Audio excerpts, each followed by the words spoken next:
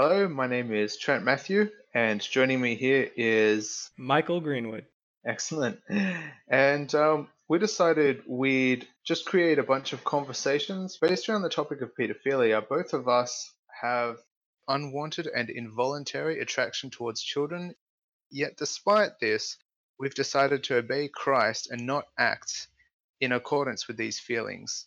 In no way do we condone sexual involvement with children. It is inherently harmful and it goes against what God wants for our sexuality. Although we have pedophilia, this doesn't define us. It's something we have. It is not something we are. Instead, our identity comes from our relationship with Christ. And we made this channel for other people who might struggle in this very problematic area of sexuality as well. And we want to encourage you to say that you are not alone. This isn't just you. There are other people out there who struggle in this as well. We want to support you as much as we can. We want to try and get behind you. Also, share with you the amazing things that God has done in our life and how He has really given us a sense of value despite having such a difficult challenge in our life. So here today we have Michael, and Michael's going to tell us a bit about his story. All right? Thanks, Trent. Let me first off start by saying that I never would have imagined that I'd be sharing my story on the internet or with anyone for that matter. For the greater part of my life, it's actually been something very terrible, something that caused a lot of pain. So to be on the other side of that now and feeling like I can extend hope to others by that story, that's a phenomenal change. So starting right at the beginning, when do you think was the first time you sort of found out that you had this problem? Yeah, so I really didn't start recognize the attraction for what it was until later in my teen years. It was really a process of discovery. I think when I was 12 or 13, I looking back, I know that I had feelings for kids, particularly boys, but at the time I didn't recognize that as sexual or romantic. I just thought I would grow up like everybody else. And what's odd is I was attracted to girls at one point, but so much seems to happen during adolescence. Your body, your mind changes, and somewhere out of the darkness, almost like out of nowhere, I just couldn't escape the fact that I was attracted to kids, like boys, and it took years to really recognize that. I wasn't until I was 18 that I actually could know that that's what was happening, and it was terrible to discover. When this thing finally hit you and you couldn't sort of turn away from it, what was your reaction to that? Like, what happened? Well, it was process. Little by little, I came to that realization. See, it was an internal thing. I came from a good family. I grew up in a good family with a mom and dad who loved me. And both of them were Christians. They were devoted to the Lord. They raised us that way. And I had a relationship with the Lord even during that time, since I was a kid. And so I never expected something like this. And I think the first time it really started to grip me, I was probably about 13. I went to see a movie that the main character was a boy, and I was just smitten. Even then, I didn't want to think that my feelings were romantic, or certainly not anything sexual, maybe just affinity. I thought maybe I was drawn toward children, but it bothered me how much I was affected. In fact, some of those feelings I recognized how I was supposed to feel about girls. And then as I turned 14 and 15, I became more aware of what sexuality should be and how people should feel, the more I couldn't escape the fact that I had these feelings. And I started to know what they were. I could put a label on it that hey, that's that dreamy romance, or that's that flirty feeling, or my body's reacting and down there, and it shouldn't be. And I think I had to almost reach 18 years old before emotionally and mentally I could say that I was attracted to children. And all that time it was in secrecy. I certainly wouldn't tell my parents because I could barely tell myself. And I certainly wouldn't tell anybody at church because I was too horrified. I was in denial. It was the safest place to be. And so it literally felt like I had this dark closet where something terrible was in there, and I wanted to pretend it wasn't, that it didn't exist. Not that I felt like I was there was going to do something bad, but that this reality that I could be a pedophile.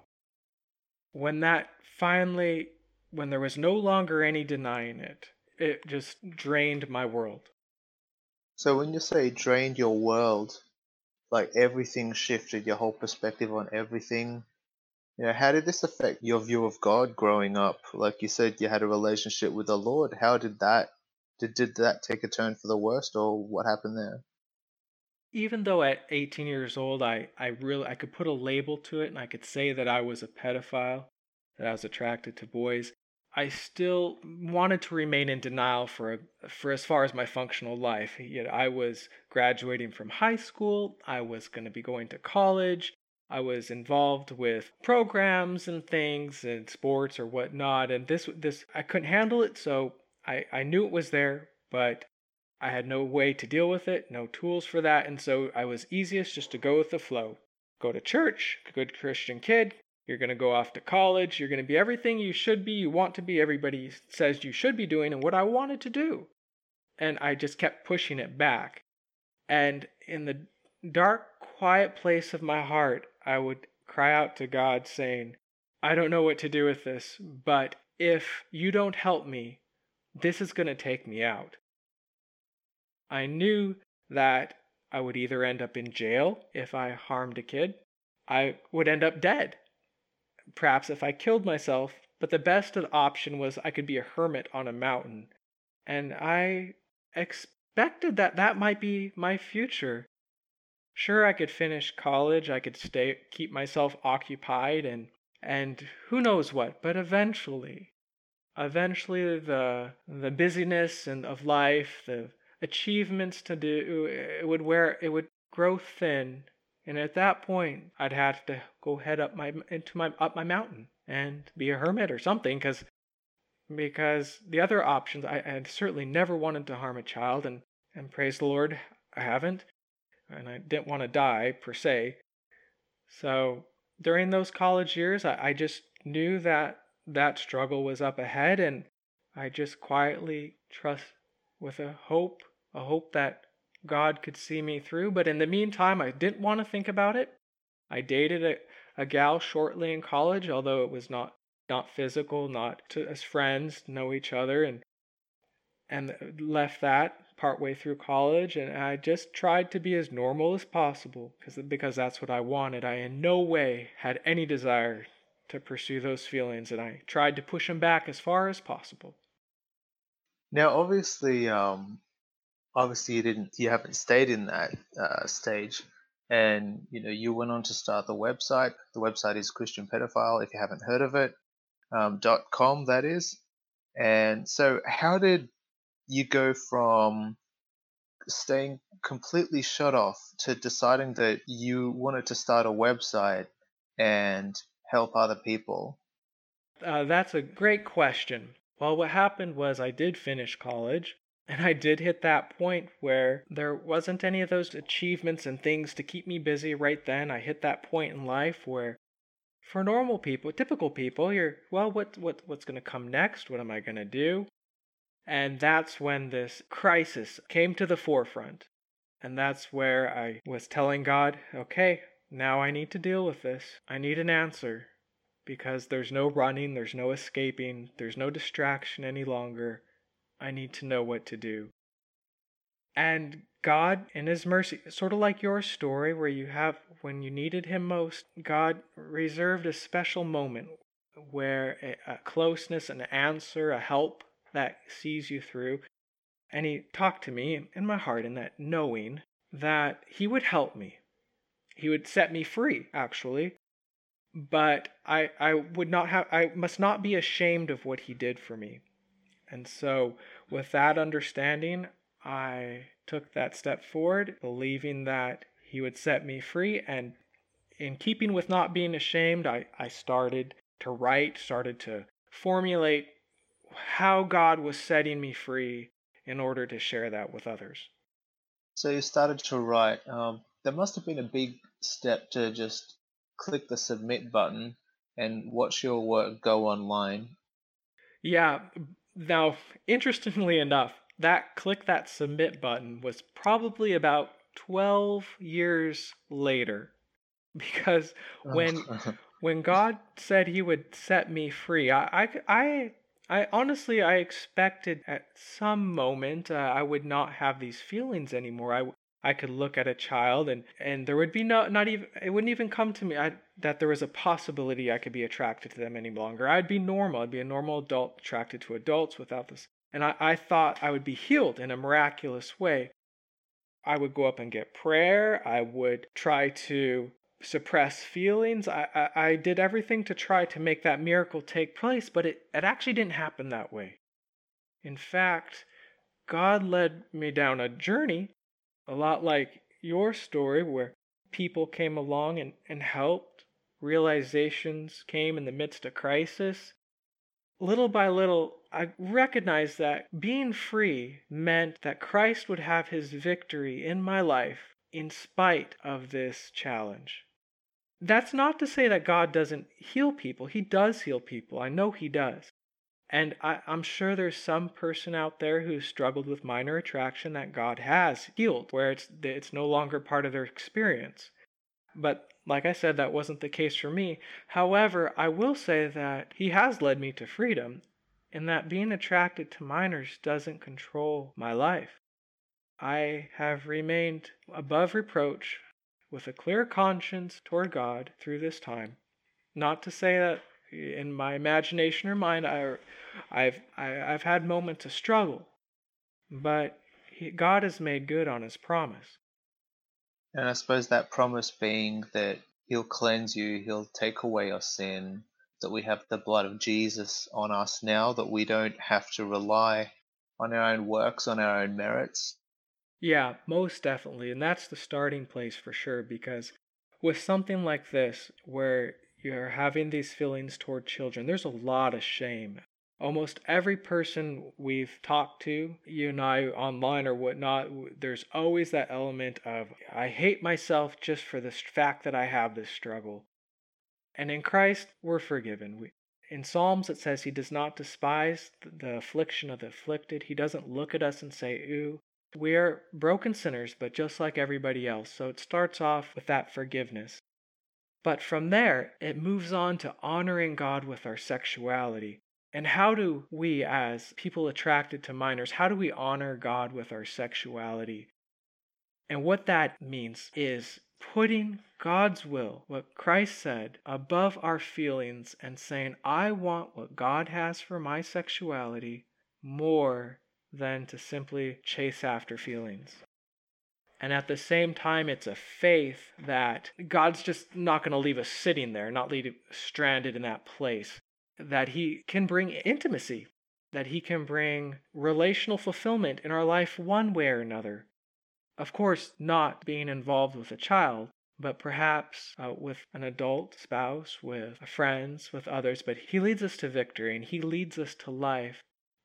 And it's a joyful thing, it's a good thing. It's 1,000,000,000 times better than if I were to pick any one of my three options. Yeah, so in one sense, I mean, it's such a great thing when you see the cross and you see the blood of Jesus and you realize what God has done for you. And it's like, whoa, if God actually likes me, then that changes everything. And I'll want to follow him and I'll want to read his word and hear what he says to me. And I'd want to submit my life to him. And I want him to be my Lord and Savior. So it's kind of a different thing than just trying to be good and just wishing that these things would go away and spending all of your time in your prayer closet, just saying, God, take it away, take it away. Oh, most definitely. And you hit it right there. It's about that relationship with God. There is no other way we could make it through except that God comes alongside us. And he meets us just where we're at. Like I remember I asked God at one point a few years into it, like, why am I still struggling with fantasies, or why am I struggling when I see a child in public, I get tense, and God told me, he said, hey, it's because you're entertaining it, you're going there, you're kind of, you're not wanting to touch the fire, but you're getting warm, and that really hurt, but to know that God loved me and was holding me accountable, that helped me along. And there are other times where the comfort he gives is so much. Like he'll just say to you sometimes, son, I know you're struggling. Just trust in me. It's going to be okay. You can rest right now. You can just rest. And so God doesn't just give the commandment and then leave it at that. His commandment is actually a promise of what he's going to do in you. If he says, honor me with your sexuality, what that means is he's going to fulfill that in you step by step, day by day as you walk with him. So it's like he started this work in you and he's going to bring it to completion. He's not going to, it's like someone building a house, he's not going to lay the foundation and then build the walls and forget to put a roof over it and then blame the house when the storm knocks it over. He's going to give you that grace, that everyday grace that you need just to rely on him. Often it gets talked about grace as being something in your past. So it's like that idea that, yeah, I used to do all of these bad things back then, and the grace of God saves me from my past sins. And then if someone, struggles like into the future, sometimes people can get the idea that, this grace doesn't exist because God saved me from the bad life and I'm saved now. So now does God expect me to be perfect and, walk perfectly and be completely sinless on this side of heaven? And I think you really made a good point where you said, well, I mean, it's not like that. Yeah, people struggle, and you certainly are sensitive towards sin, and you hate sin, and you hate it in yourself, and you're fighting with everything you can to resist temptation. But God's grace, His love for you, will keep you, and He'll uphold you. And like, let's just say hypothetically, like if something bad happened, like if you stumbled or something, it's not like God's finished with you. He's still there, and Him knowing all things past, present, and future knew that that would happen, and He's still going to be there for you. Of course, that doesn't mean that we should just go out and sin because we're saved by grace. Paul in Romans tells us not to have that attitude, but just to always be in that zone of the cross where we always recognize that God is our Father through nothing less than the blood of Christ Jesus. And that is the most powerful thing ever, really, isn't it? Yes, you said it just right. And to be a pedophile, someone attracted to children, and a follower of a Christ, honoring God with our sexuality by not indulging those feelings, but obeying what Christ said, walking with Him each day, it's a victory. It's a sacrificial love. It's a challenge we face with Jesus right beside us. In a way, it's a sacrificial love toward children that if we do care about them, we won't hurt them. It is a great thing. It's an honorable thing to be a minor attracted person who honors the Lord. It's a victory in the midst of struggle. And that's what victory is. This side of heaven, we're always going to be standing up, being the person that Christ called us to be. And that means that today I'm going to honor the Lord. And today I'm going to make those right choices. And then victory tomorrow, and this year, and then next year, until we stand before Him and say, we walked with you, Lord. And He says, well done, good and faithful servant. We all look forward to that day, don't we? When just to be completely sinless, standing before the throne of God with no more, unwanted desires, no more anxiety, knees that hurt, or anything like that, and just to be with the God who loves us just so much. If anyone out there listening to this, if you are struggling, first of all, I want you to know that God is not just mad at you because of this struggle, that He loves you and you're His child. Also, that God is not stumped by pedophilia. It's not the one thing He just doesn't know how to deal with. No, Jesus is our Savior for all of us, and He is more than able to help each person walk to victory in a personal relationship. Well, thanks, Michael, for sharing your story and yeah, and all of the great things that God's been doing in your life, working in and through you. Next time on the show, we're actually hoping to talk about and explore just the concept of shame, guilt, and value, what it means for someone to have a sense of worth, and we look at how that worth can be found in Christ. If you're out there struggling and you need to talk with someone, help is available. You can go to our website, christianpedophile.com. We have a support email there at support@christianpedophile.com, and you can get in contact with Trent and myself. Also, we recommend virtuouspedophiles.org. They're a group of people attracted to minors who are committed to not offending, and there's a lot of support and a lot of care there as well. All right, so this is Trent Matthew and Mike Greenwood. We're signing off on this episode, so we wish you all well and God bless. Goodbye.